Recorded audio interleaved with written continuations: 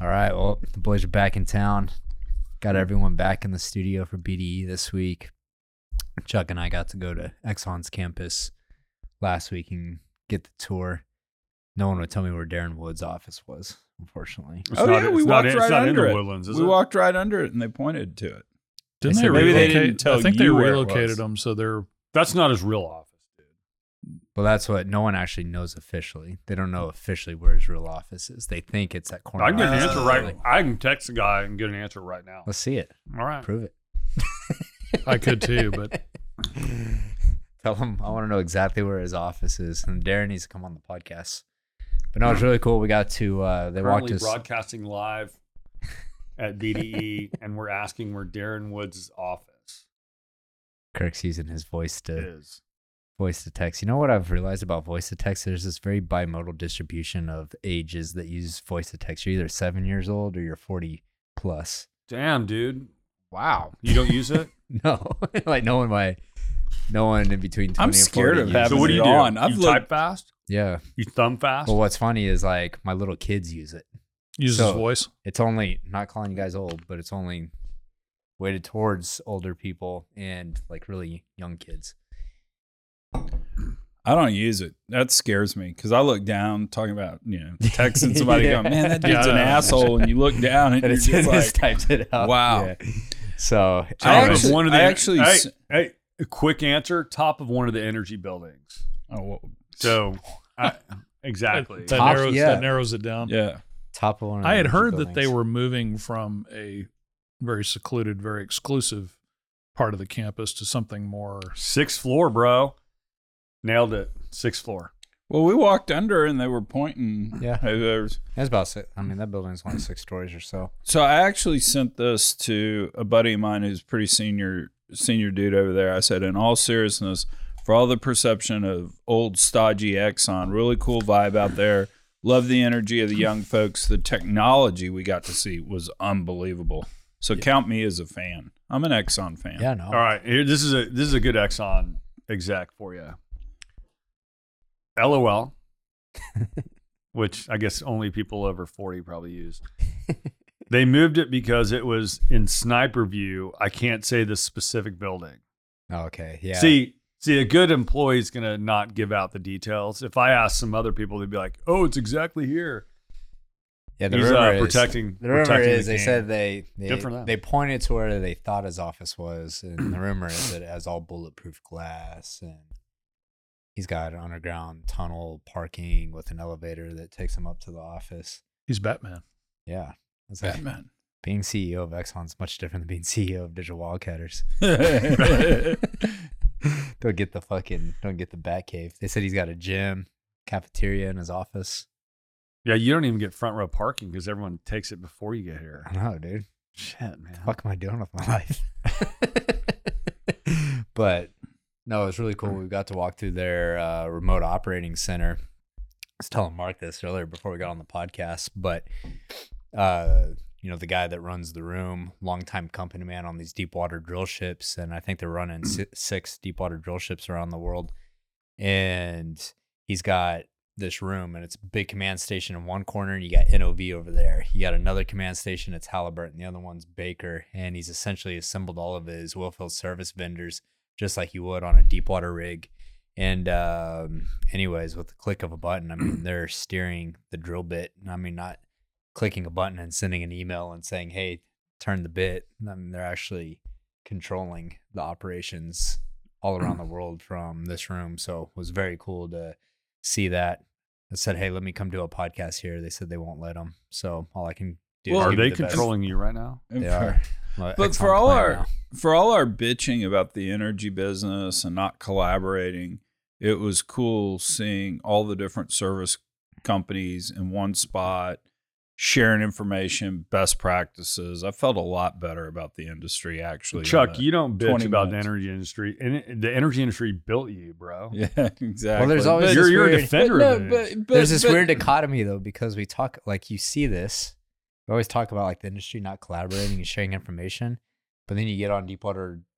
Get rigs on an like actual this. rig. Yeah, it happens. There's all kinds Yeah. of collaboration. Yeah, it happens on rigs. It happens out in the field, and so it's just this Especially the weird. deep water. It's The- amazing. The This how is just much a lot more collaboration goes on. comfortable environment. Yeah. Nice chairs, nice screens, dark room. Yeah. Yeah. you Nice, just gotta nice set- break area. You're not Like, sitting in you light some Oklahoma candles. City, So, yeah, I mean, guess. light some candles, pour up a bottle of wine, and you can collaborate. Speaking of collaboration, and your now your favorite company, ExxonMobil, they just bought 120,000 acres in Arkansas, and they're doing lithium mining. Oh, really? Yeah. Yeah. Yeah. I mean, So we talked about that acquisition, but had they started? it's production public yet? today. I don't know if they started production, but there's because we talked about it on BDE a couple months ago. That's right. But I love it because, it's funny. I gave what was I talking to? It was in New Mexico. Oh, at the Carlsbad Mayor Energy Convention or something like that. It's like 2,000 people. And anyways, I was up there talking, and they didn't really give me much direction on what to talk about. So I talked about everything. Talked about lithium. So they've had Chuck speak before. Yeah. Talked about lithium extraction from brine, and I had 3 people come up to me and super interested about that. Like, hey, where can we go to learn more about that? And now you see Exxon starting to make these moves, and essentially what they're doing is, when I first started thinking about the idea, it was a few years ago. I saw this company called Lilac Solutions, and they invented this technology to strip lithium out of brine water, and they were partnering up with geothermal plants out in Nevada and California. And I was thinking about it. It's like oil and gas produces a shit ton of brine water. It's like, is there lithium in that brine? And probably. I'm not a geologist, but it seems like there's higher concentrations of lithium in plays like the Smackover and that area compared to places like West Texas. But think Exxon, you go take up these big leaseholds and then deploy some of this new technology to strip that lithium. Yeah, we talked about the lithium concentrations, as I recall. I don't remember the actual benchmarks for sweet spot in terms of lithium concentration, but it was pretty high in the spectrum of things that have been considered for. Who do we know that's got some info on that on A mining company? I could get some people. Well, for my short time that I worked for one of the largest mining companies, the 6 weeks you put in. The 6 weeks, I learned a lot. At first, I was like, you show up and you're like, hey, where's the lithium? And it's like gold, and you strike gold and you're like, it's everywhere. What I realized is, hey, see that entire mountain? We get about 1 battery out of that. We're going to remove this entire mountain, and there's a bunch of other shit in there, but we get some lithium. But see, that it's actually crazy. brings up a really important point because, there's these charts people post on Twitter all the time, and it shows the amount of materials that we have to mine, and oil and gas is always sky high on the chart, and the amount of lithium and metals is small. But what it doesn't account for is all that oil and gas comes from a small wellhead, right? No, hole this Yeah, big. lithium and metals, you have to move all of this dirt to get a little amount. And so they never take into consideration the... Mark Mills does a nice job on the volume moved. Yeah, that's what It's I'm getting at. 500,000 pounds of stuff Right. to ultimately get to 1,000-pound Tesla battery. Yeah, and it's not the Boy Scouts out doing it. 1,000. Yeah. 500,000 to 1,000. So that includes overburden. You got to dig up a lot of stuff to get. That's to the good actually stuff. pretty damn good because we were discussing direct air capture, and what's the magnitude there, Mark? 2,500 to 1. 2,500 to 1. I mean, if you think about air, it's 0.04%, which is 0.0004 CO2. Right. So you're moving 2,500 units of air to capture 1 unit of CO2. But we have a trivia question sponsored by, who's our sponsor this week? Chili's. Chili's. Sponsored by Chili's. Presidentes.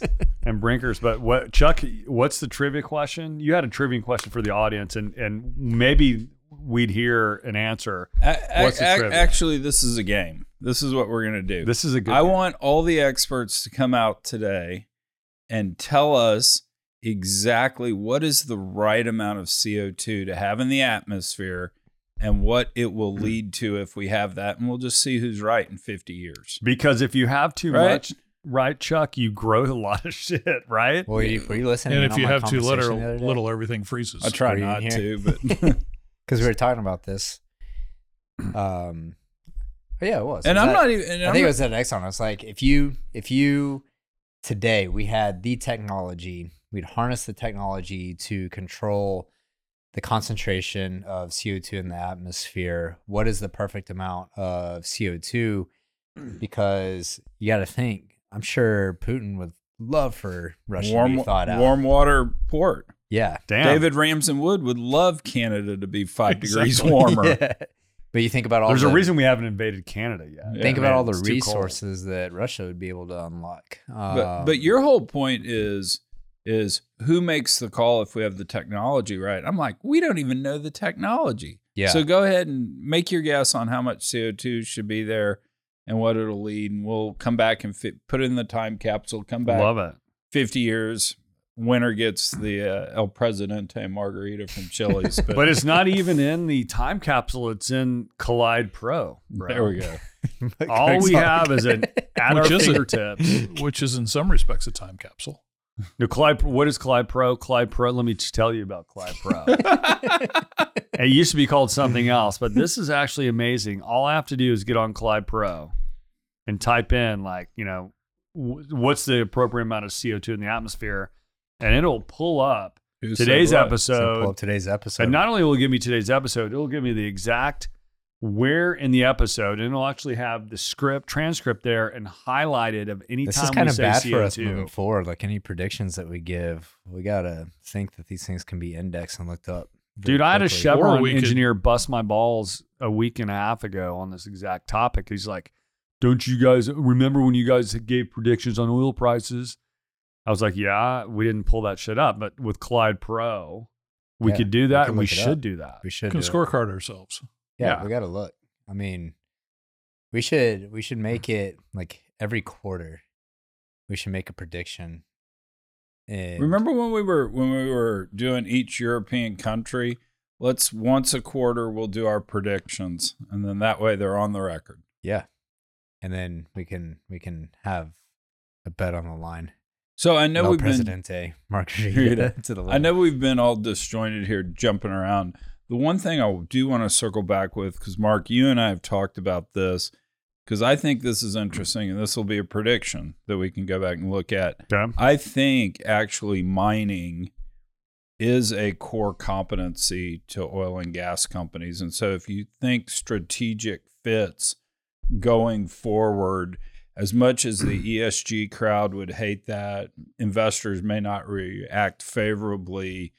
I mean, if you are a really good oil and gas company, being able to then go extract lithium, then to be able to go and potential mine, same kind of core skill set. I mean, who else would be really interesting? Who else is going to do it? Microsoft, Google. I mean, it's Apple. It's the energy mining companies that have the technical ability. Well, and gas is extractive. Each wellbore is a mini mine, right? Yeah, and so, exactly. Who better equipped to understand extraction in really bad places? Right? Yeah, both from a harsh environment, of, political nuance, tremendous amount of issues in places like Congo, Democratic Republic of Congo, as has been pointed out recently with cobalt red, et cetera. Just the magnitude of the increase in critical minerals extraction, and now the hyper attention on doing it more responsibly, I think, is going to necessarily involve those companies who've been who've been extracting things for 150 years. We have the DRC, the most responsible extractors on the planet. I mean, the DRC, and then also Arkansas, as ExxonMobil's finding out. In fact, Dan Amon, the head of Exxon's low carbon solutions business, quotes, "We're drilling wells 10,000 feet underground into these saltwater reservoirs. That's obviously directly in our wheelhouse and capability set." Yeah, he's talking about the lithium mining. I mean, that's exactly what they do. Well, what's cool about it is I love it because, to Chuck's point, people that are EV advocates in the name of fighting climate change and big bad oil, now you got to get your lithium from big bad oil. And so I love the irony and justice and there. You got to do it here too. I mean, if we're going to be intellectually honest about this, we need to do it in the United States. You can't just export the problems. And that's what it's not even exporting. It's not even exporting the problems. It's a matter of national security and energy security. I mean, do you want all your lithium coming from supply chains that are owned by China, and being able to secure our own resource and our own source of lithium is pretty critical. Yeah. We don't have a lot, like right now, as far as we know, we don't have a lot of metal resources in the United States. So, we're rich in coal and oil and gas, and but we don't have huge metal deposits. So we have the Salton Sea in California. Right? Yeah. There's big copper mines up in Yukon. Yeah. That's where, that's why, lilac what's the big deposits in Vermont, I think? There's lithium. There's some up like in the Northeast. There was a Maine story about a couple that have a pretty significant lithium deposit, but there's a lot of immediate and quite strident opposition. Right. That getting a mine somebody in North established in Maine, I think, would be well beyond the span of my remaining lifetime. Right. And there was a project that a publicly traded company, and I'm blanking on the name, tried to get permitted for the last 15 years in North Carolina, and instead they gave up and are pursuing a mine in the Congo.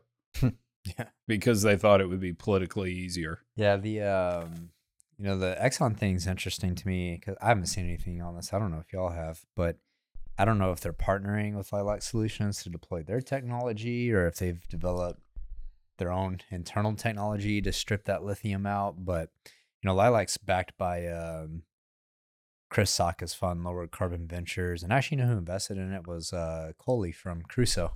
Oh, he was one of their angel investors. Because when I brought up lithium mining like 3 years ago, Coley's eyes lit up. He's like, no one else is talking about that. He's like, me and my dad are buying up, these assets, and they invested in Lilac. And so I'm interested if Exxon is going to deploy that third-party technology or if they've developed some process on their own. I saw a lot of those business plans kind of over the last 18 months, 2 years of people having a technology. So I'm not sure it's that proprietary, but who knows? Yeah. What you won't see is Exxon jumping out of ahead of commercial viability at scale and committing capital because of the returns risk to any of that. Well, yeah, that's what I'm saying. It's material, their position, right? So they have they have their hands around something that they think that it's a great adjacency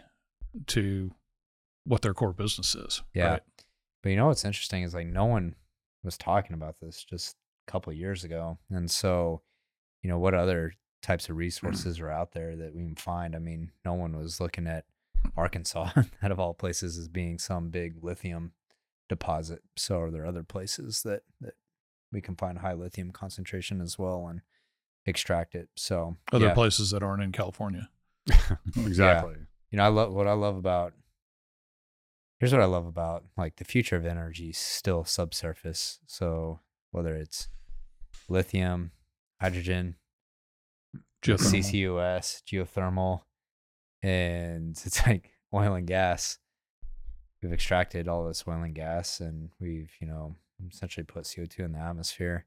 Now we'll capture that CO2 and we'll charge to inject it. And then we'll drill geothermal wells. Like it's a circular economy that oil and gas companies just never die. We just figure out new ways to recycle and reuse. So I find that, and I think like, I was talking about that at Exxon. It's like Exxon's really well poised to take advantage of all of these things. So anyways, the lithium is super exciting. I mean, I think that's obviously it's dependent on geology, but I think that trend's going to continue. Plus it just cleans up a waste stream. I mean, you're injecting, I mean, it's still nasty salt brine water, but at the end of the day, you're taking some bad stuff out of it. So yeah. This next story actually kind of bummed me out. Who's up? Mark, are you up on NuScale? And yeah, there was a pretty important announcement last week by NuScale, and the Utah Associated Municipal Power System decided not to proceed with the small modular reactor project that was actually going to be located in Idaho, I think adjacent to a research facility, but it was going to serve, I don't know how many are in that system, but NuScale's stock was off 42% last week.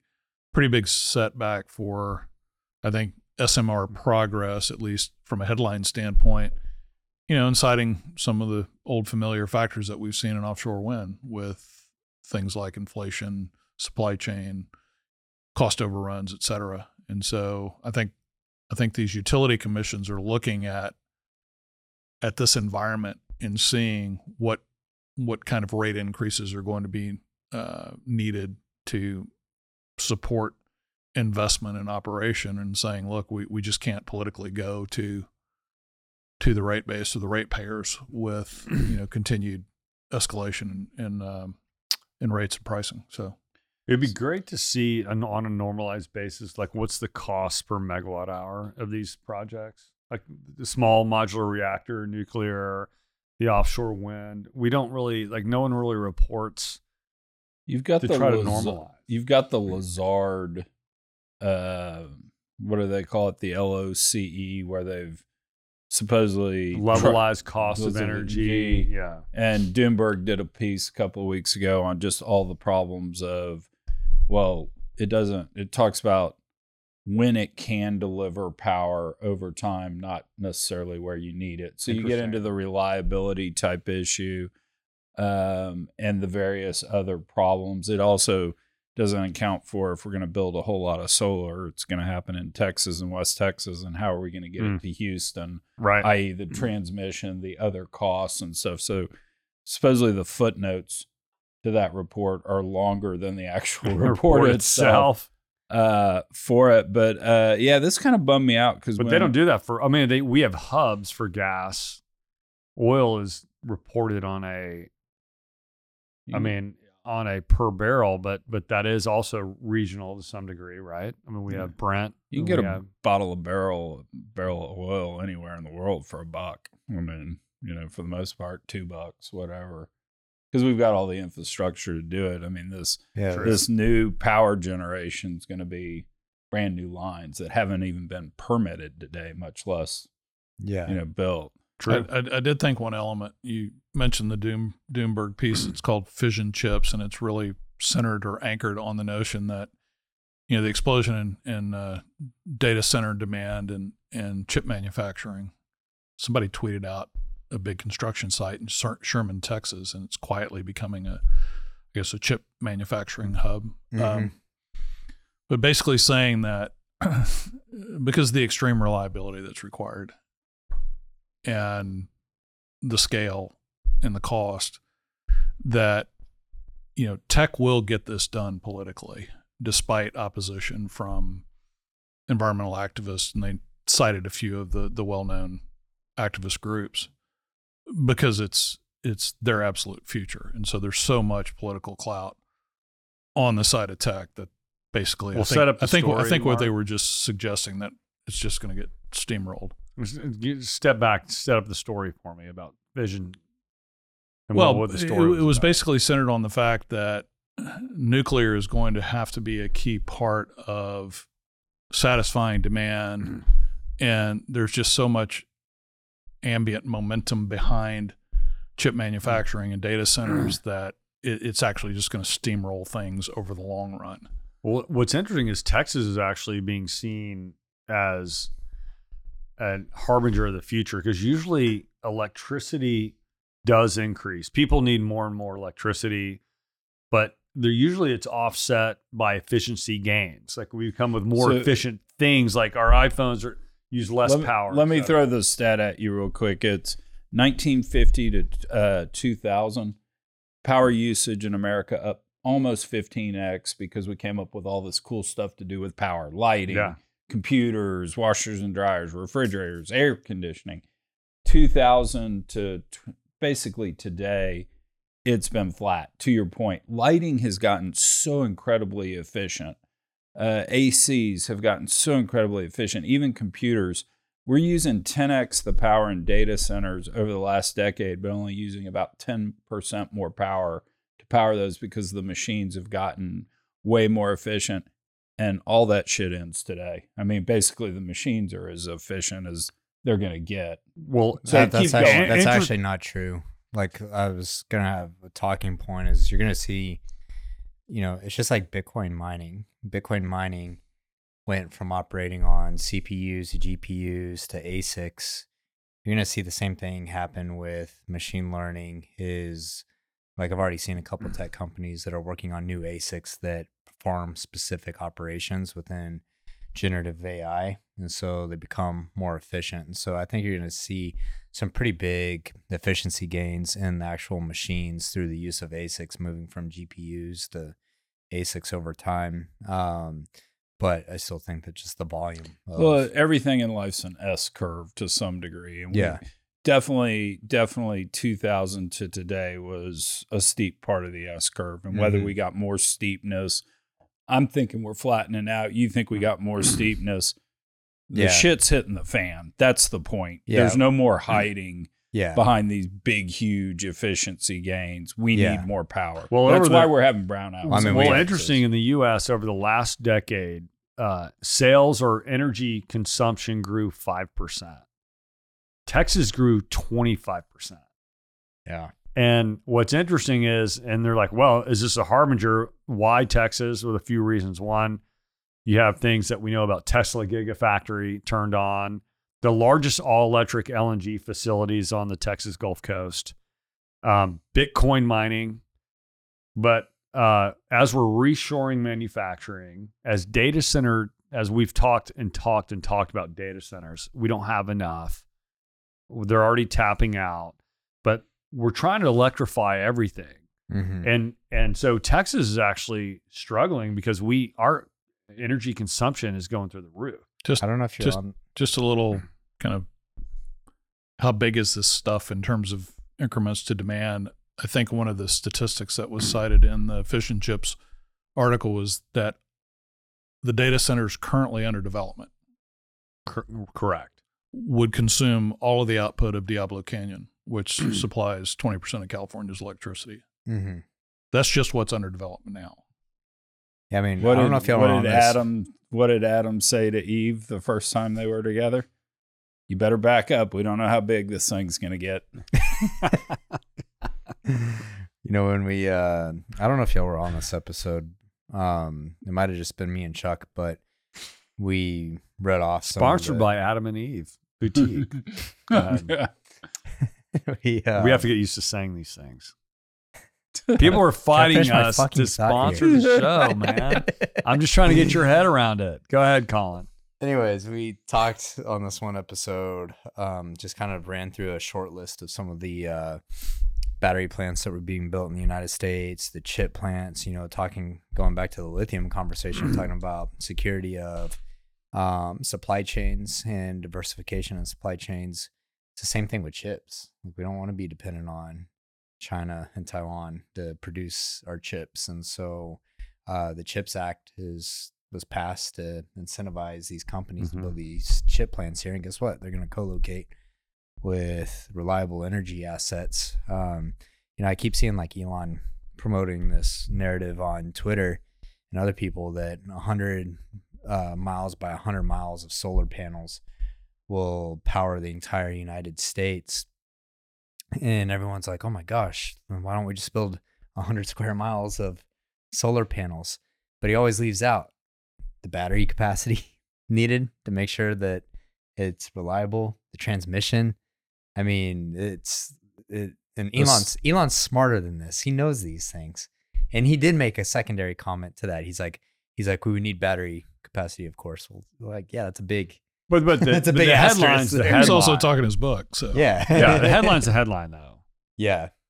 So, anyways, I think what's been interesting, call it the last 10 years, is whether people know this or not, big tech has been a huge driver of the energy makeup in the United States. Google, Amazon, Microsoft, because what they're doing is they go get these big power purchase agreements for their data centers, and they tell the utilities, hey, this has to be 100% clean renewable power. So now the utility has to go, has to go source that power. And so these big tech companies are driving energy infrastructure, whether whether it's intentional or not, they're saying, I need 5 gigawatts of power. It better be clean. And it has second and third order effects. And what's happening today that hasn't happened in the past, because you're absolutely right with what's been going on, is big tech's now being told no.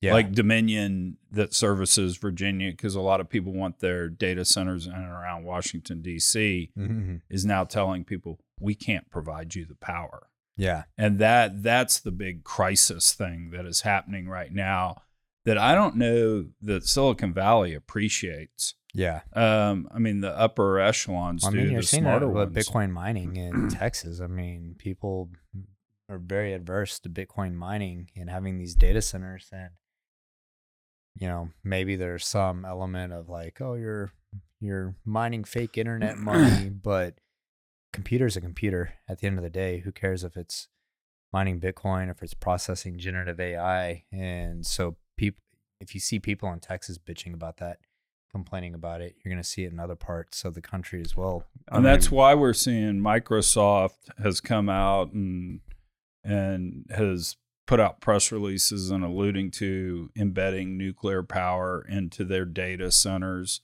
And I think we're going to see more of this. So I've always said a big tech turns into energy companies. And I've told you, I don't know if I've told you two this. I've told Colin this.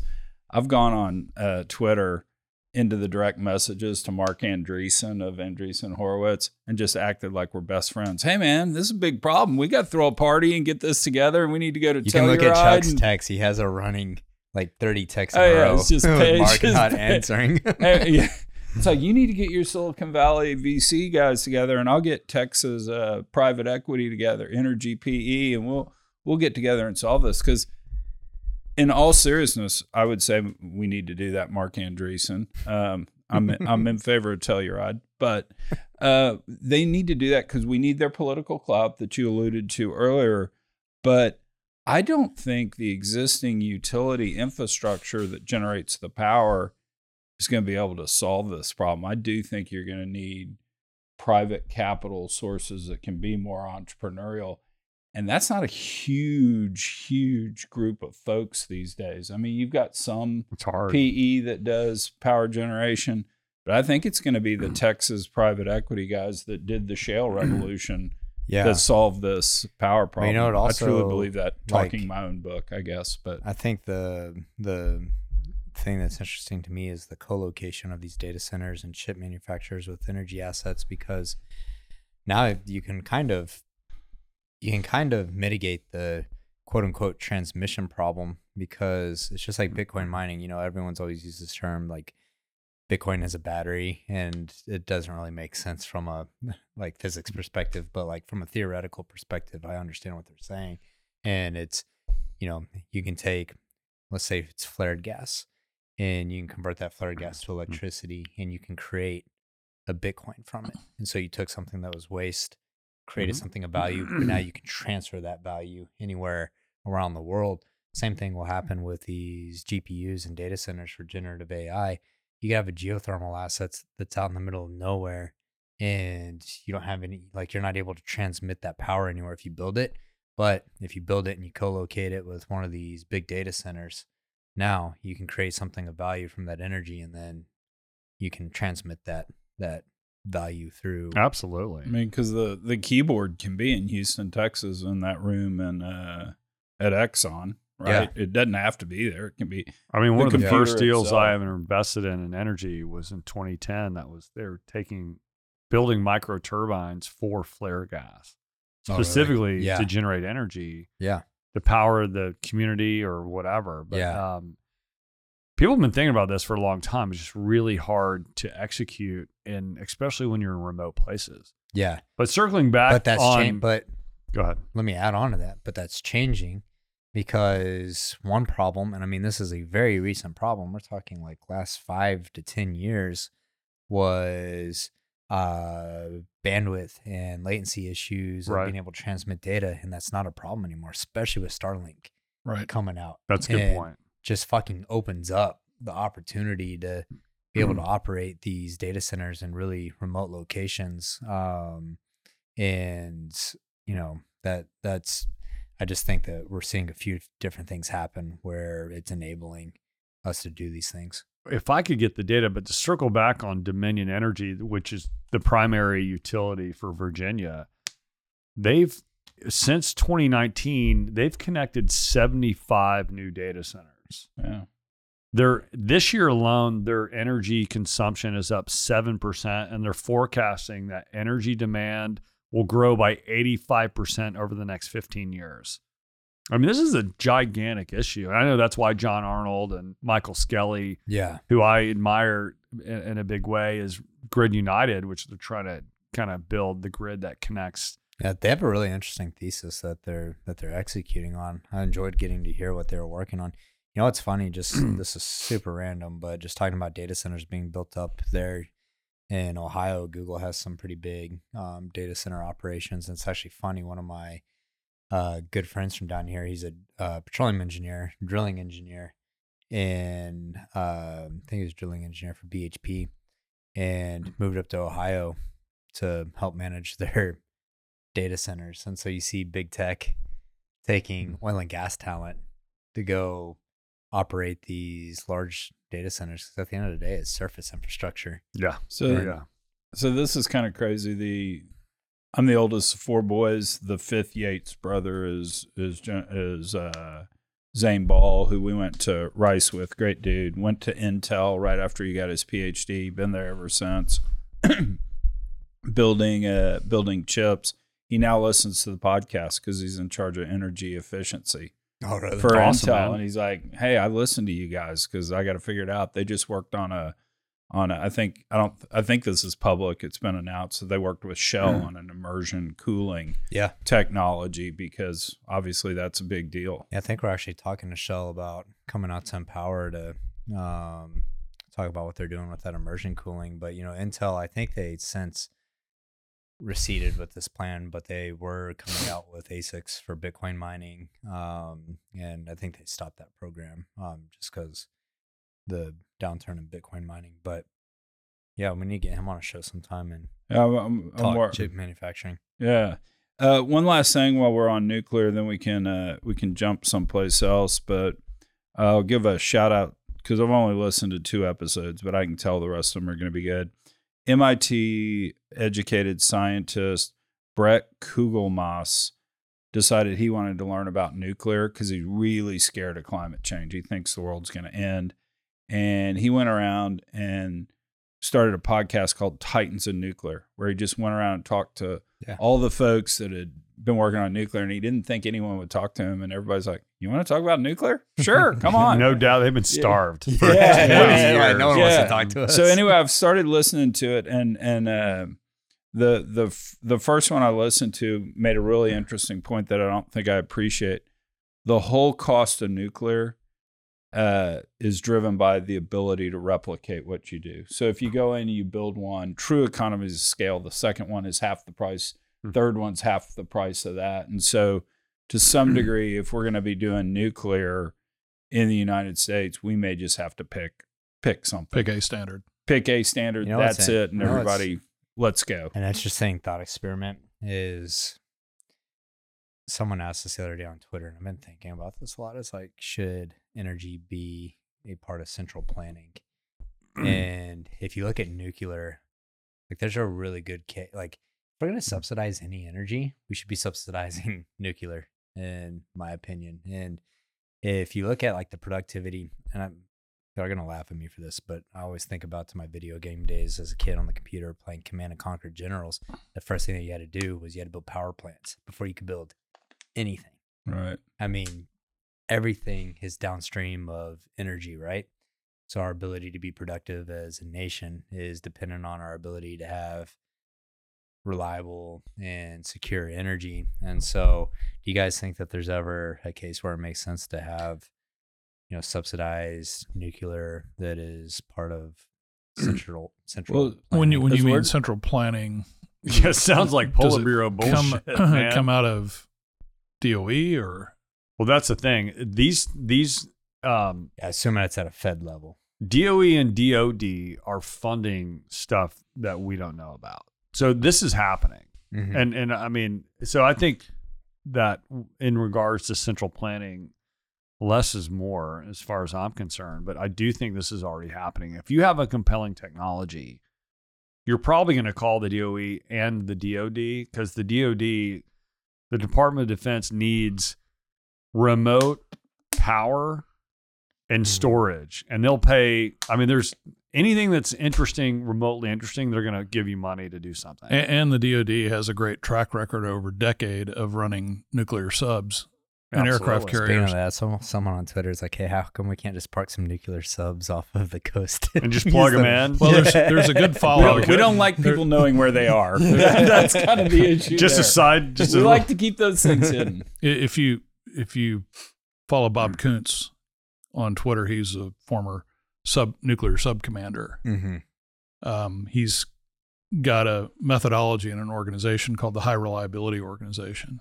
And one of the things that resonated with me when I met Bob a few years ago was the extreme discipline and attention to detail and the tightness of managing a nuclear reactor underwater and on an aircraft carrier while people are shooting at you. Right. Yeah. Gives you, that gives seems pretty you hard.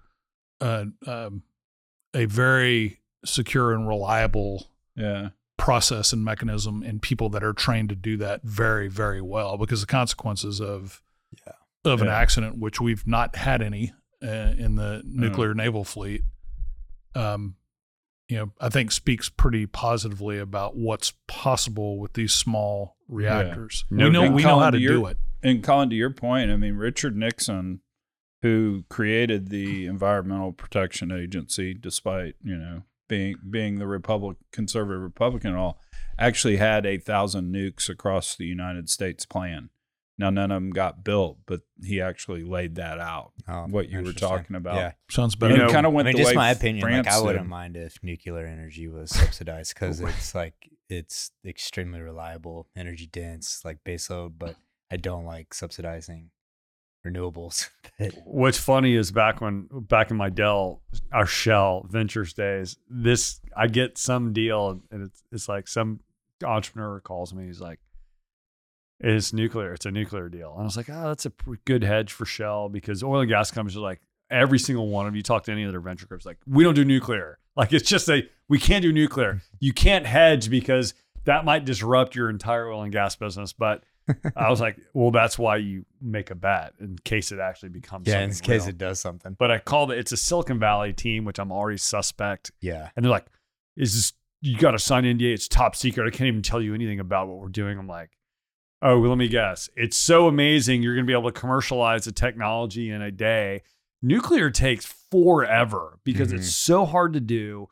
There's so many constraints. The physics alone are actually astronomically difficult. Mm-hmm. So I don't know what happened to that company. They might have raised a lot of money, but anyone that comes to me talking about a technology, I'm like, no one's going to steal your idea. Well, it's not even like you have to put this into play and show that I can reliably and safely produce energy. I'm gonna hear a funny story. When I raised the seed round for digital wildcatters, I got invited to this angel group in Houston, and I mean, this group cuts like maybe 25K checks collectively.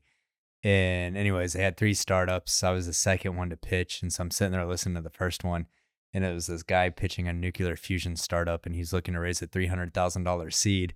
And I'm like texting the guy at the angel group. I'm like, Doug, you need fucking 300 million minimum get started with nuclear fusion, not 300K. The fuck are you doing here, wasting my time?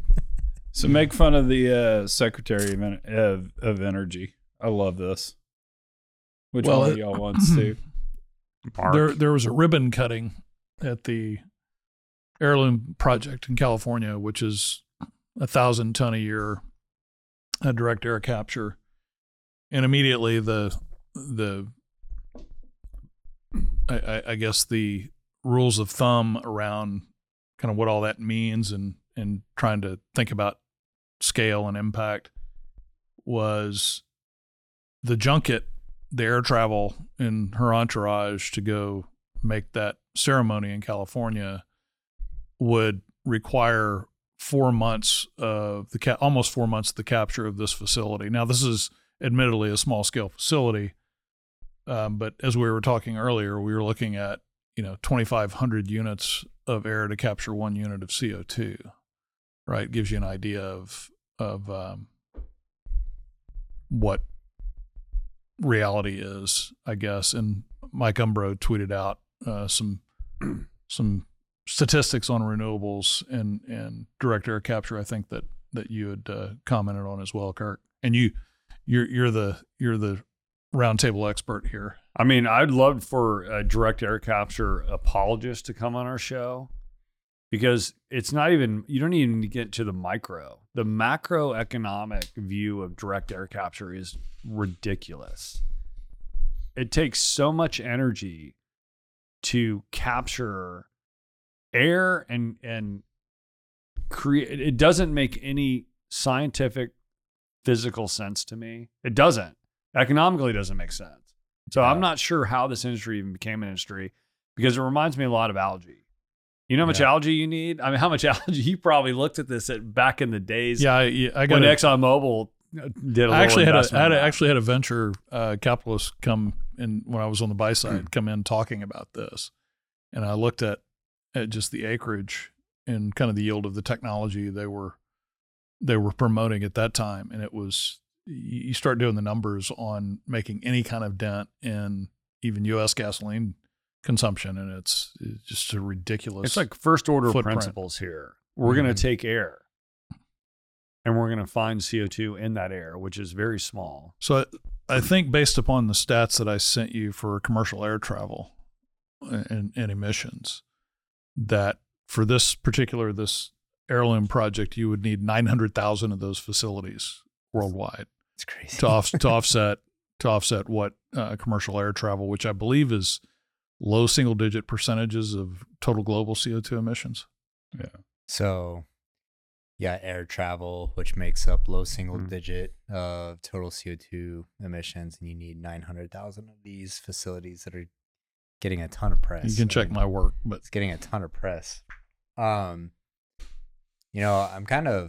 torn on it a little bit, and let me tell you why. Because technologies are built and refined over decades. It's funny that we're talking about nuclear subs. I had someone come on my show that built this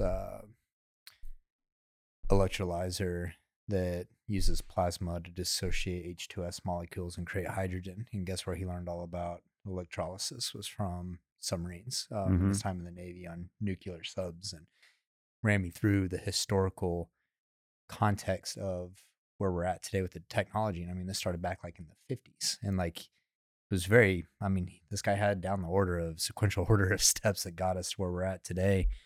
And so I always struggle with this a bit, because you look at direct air capture and it doesn't make any fucking sense. But also, how are we supposed to have any technological breakthroughs in evolution and the technology if we're not deploying in actually trying to build it, right? So you used an important word there, and that's evolution. I think all of a sudden in the last decade, we've somewhat shifted to this notion that everything has to occur at revolutionary pace. And for technology like this, for small modular nuclear, et cetera, it doesn't move naturally at that pace. And so why all of a sudden are we able to flip the switch and revolutionize very complex technologies, not to mention the difficult economic proposition? I think it's more of looking at what's the problem here. Let's look at the problem, not the solution. We're talking about the solution, which is direct air capture. Do we have a problem with air? No, it's actually, when you kind of look at it, it blows your mind how our human bodies work. And there's air that somehow got created, whether you believe in Big Bang, I don't believe, there's probably higher order, whatever. 40% of CO2 emissions comes from heavy industry, cement manufacturing, steel manufacturing, chemical manufacturing. They produce a lot of waste, and we've solved acid rain. There's ways to take really bad shit that we create and do something with it. We have scrubbers. We have membrane technology. There's ways to take bad stuff. But what direct air capture, the premise is, hey, there's nothing wrong with the air, but let's take shit out of it. I'm like, you're making up a problem that doesn't exist, in my opinion. Well, there's other much bigger I would add challenges. on to that is not attacking the lowest hanging fruit first. You know, the guy that I was just telling you about with this new electrolyzer, he's like, yeah, the way that we're actually looking at it is with the IRA, with the subsidy that comes with that. If we co-locate with renewable assets, produce hydrogen, and then that hydrogen's a feedstock for steel. Instead of hydrocarbons, you can decarbonize. Steel production and cement production are huge contributors to CO2. And so you look at like the effort to the reward, and there's actual a path to economics at work as well. And so, that's more the take that I would have, is that there's probably lower hanging fruit that can be addressed first. Now let's get rid of the straws. Well, it all comes back, at least in direct air capture and CO2. It comes back to Chuck's question: what is the optimal level of CO2? No, we don't even know that. No, that's something I talk about all the time. Is like people forget that we're still, coming out of an ice age, and there's a case that maybe there's not enough CO2. Yeah, according to Mark. and maybe maybe there's a case that, hey, like maybe the world's a lot better place with no ice around the earth. Yeah, sure, your polar bears and shit die, but we have a lot of great and damn food growing, and a lot more people probably. Because I think the hotter the climate, the more reproduction happens. Right? This is fact. This is fact that humans by far have an easier time living in warmer climates than cold climates. You go look at, I remember last winter up in Wyoming, my friend, they had that huge blizzard come through, and it's like negative 50, 60 degrees Fahrenheit, whatever the temperature is. And they could not keep their gensets running on their drilling rig. The diesel kept gelling up. You don't have that problem, when it's warm. So humans are very good at living in warm climates, and we really struggle, and productivity decreases substantially in cold weather climates. So, I think that. So you're advocating for a little bit of global warming. No, I think that we could use some more global warming and CO2 in the atmosphere. I don't think that we're at like peak optimal level yet. Which that's like a very that'd be a hot take. A lot more lithium ion batteries are going to blow up as it gets hotter. This is also true. Yeah. So, I think it's funny because depending on, you have people in Boston oh, we couldn't even keep ice at our ice rink this winter. Or people there's no snow up in the mountains. People associate that with something that they have the right to have. You don't have the right to have snow or ice. There's been plenty of times through history where there's been no ice on, the material amount of ice on the planet. Dude, I grew up, I need ice, bro. I need ice. Go back to the time of the dinosaurs. This entire fucking planet was tropical and on fire, and that's the peak, Mount Everest, up at the top. The rocks you're dealing with are limestone that were subsea floor. We have changed climates without man being around. We have 5 ice ages that are documented, right? That's why I always laugh. Is people are like, oh, climate denier. I'm like, how can you deny that there's a climate? It doesn't make sense.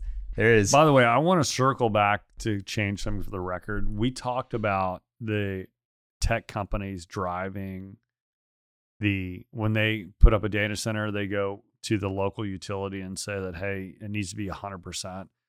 Well, I don't know the actual percentage, but many of those are offsets. They actually do not generate local renewable energy next to the data center. That's a great point. That's a huge issue. It's financial engineering. It's totally financial engineering and fraud. There's so much fraud and grift and carbon credit marketplaces right now. For all of us in Texas that are on a retailer and that we're buying 100% clean energy, that's fake too. Someone sent me a startup deal that they were looking at investing that was a carbon credits marketplace, rewards for shopping. And I was like, I looked at it. I just like skimmed through it. And I was like, tell you one thing. I was like, there's so much fucking grift and fraud in carbon marketplaces that I wouldn't touch any single company over there. I don't care what they're doing. But yeah, so that's a very important point. This is all financial engineering. It's not actually physical. You're getting it straight from the wind turbine.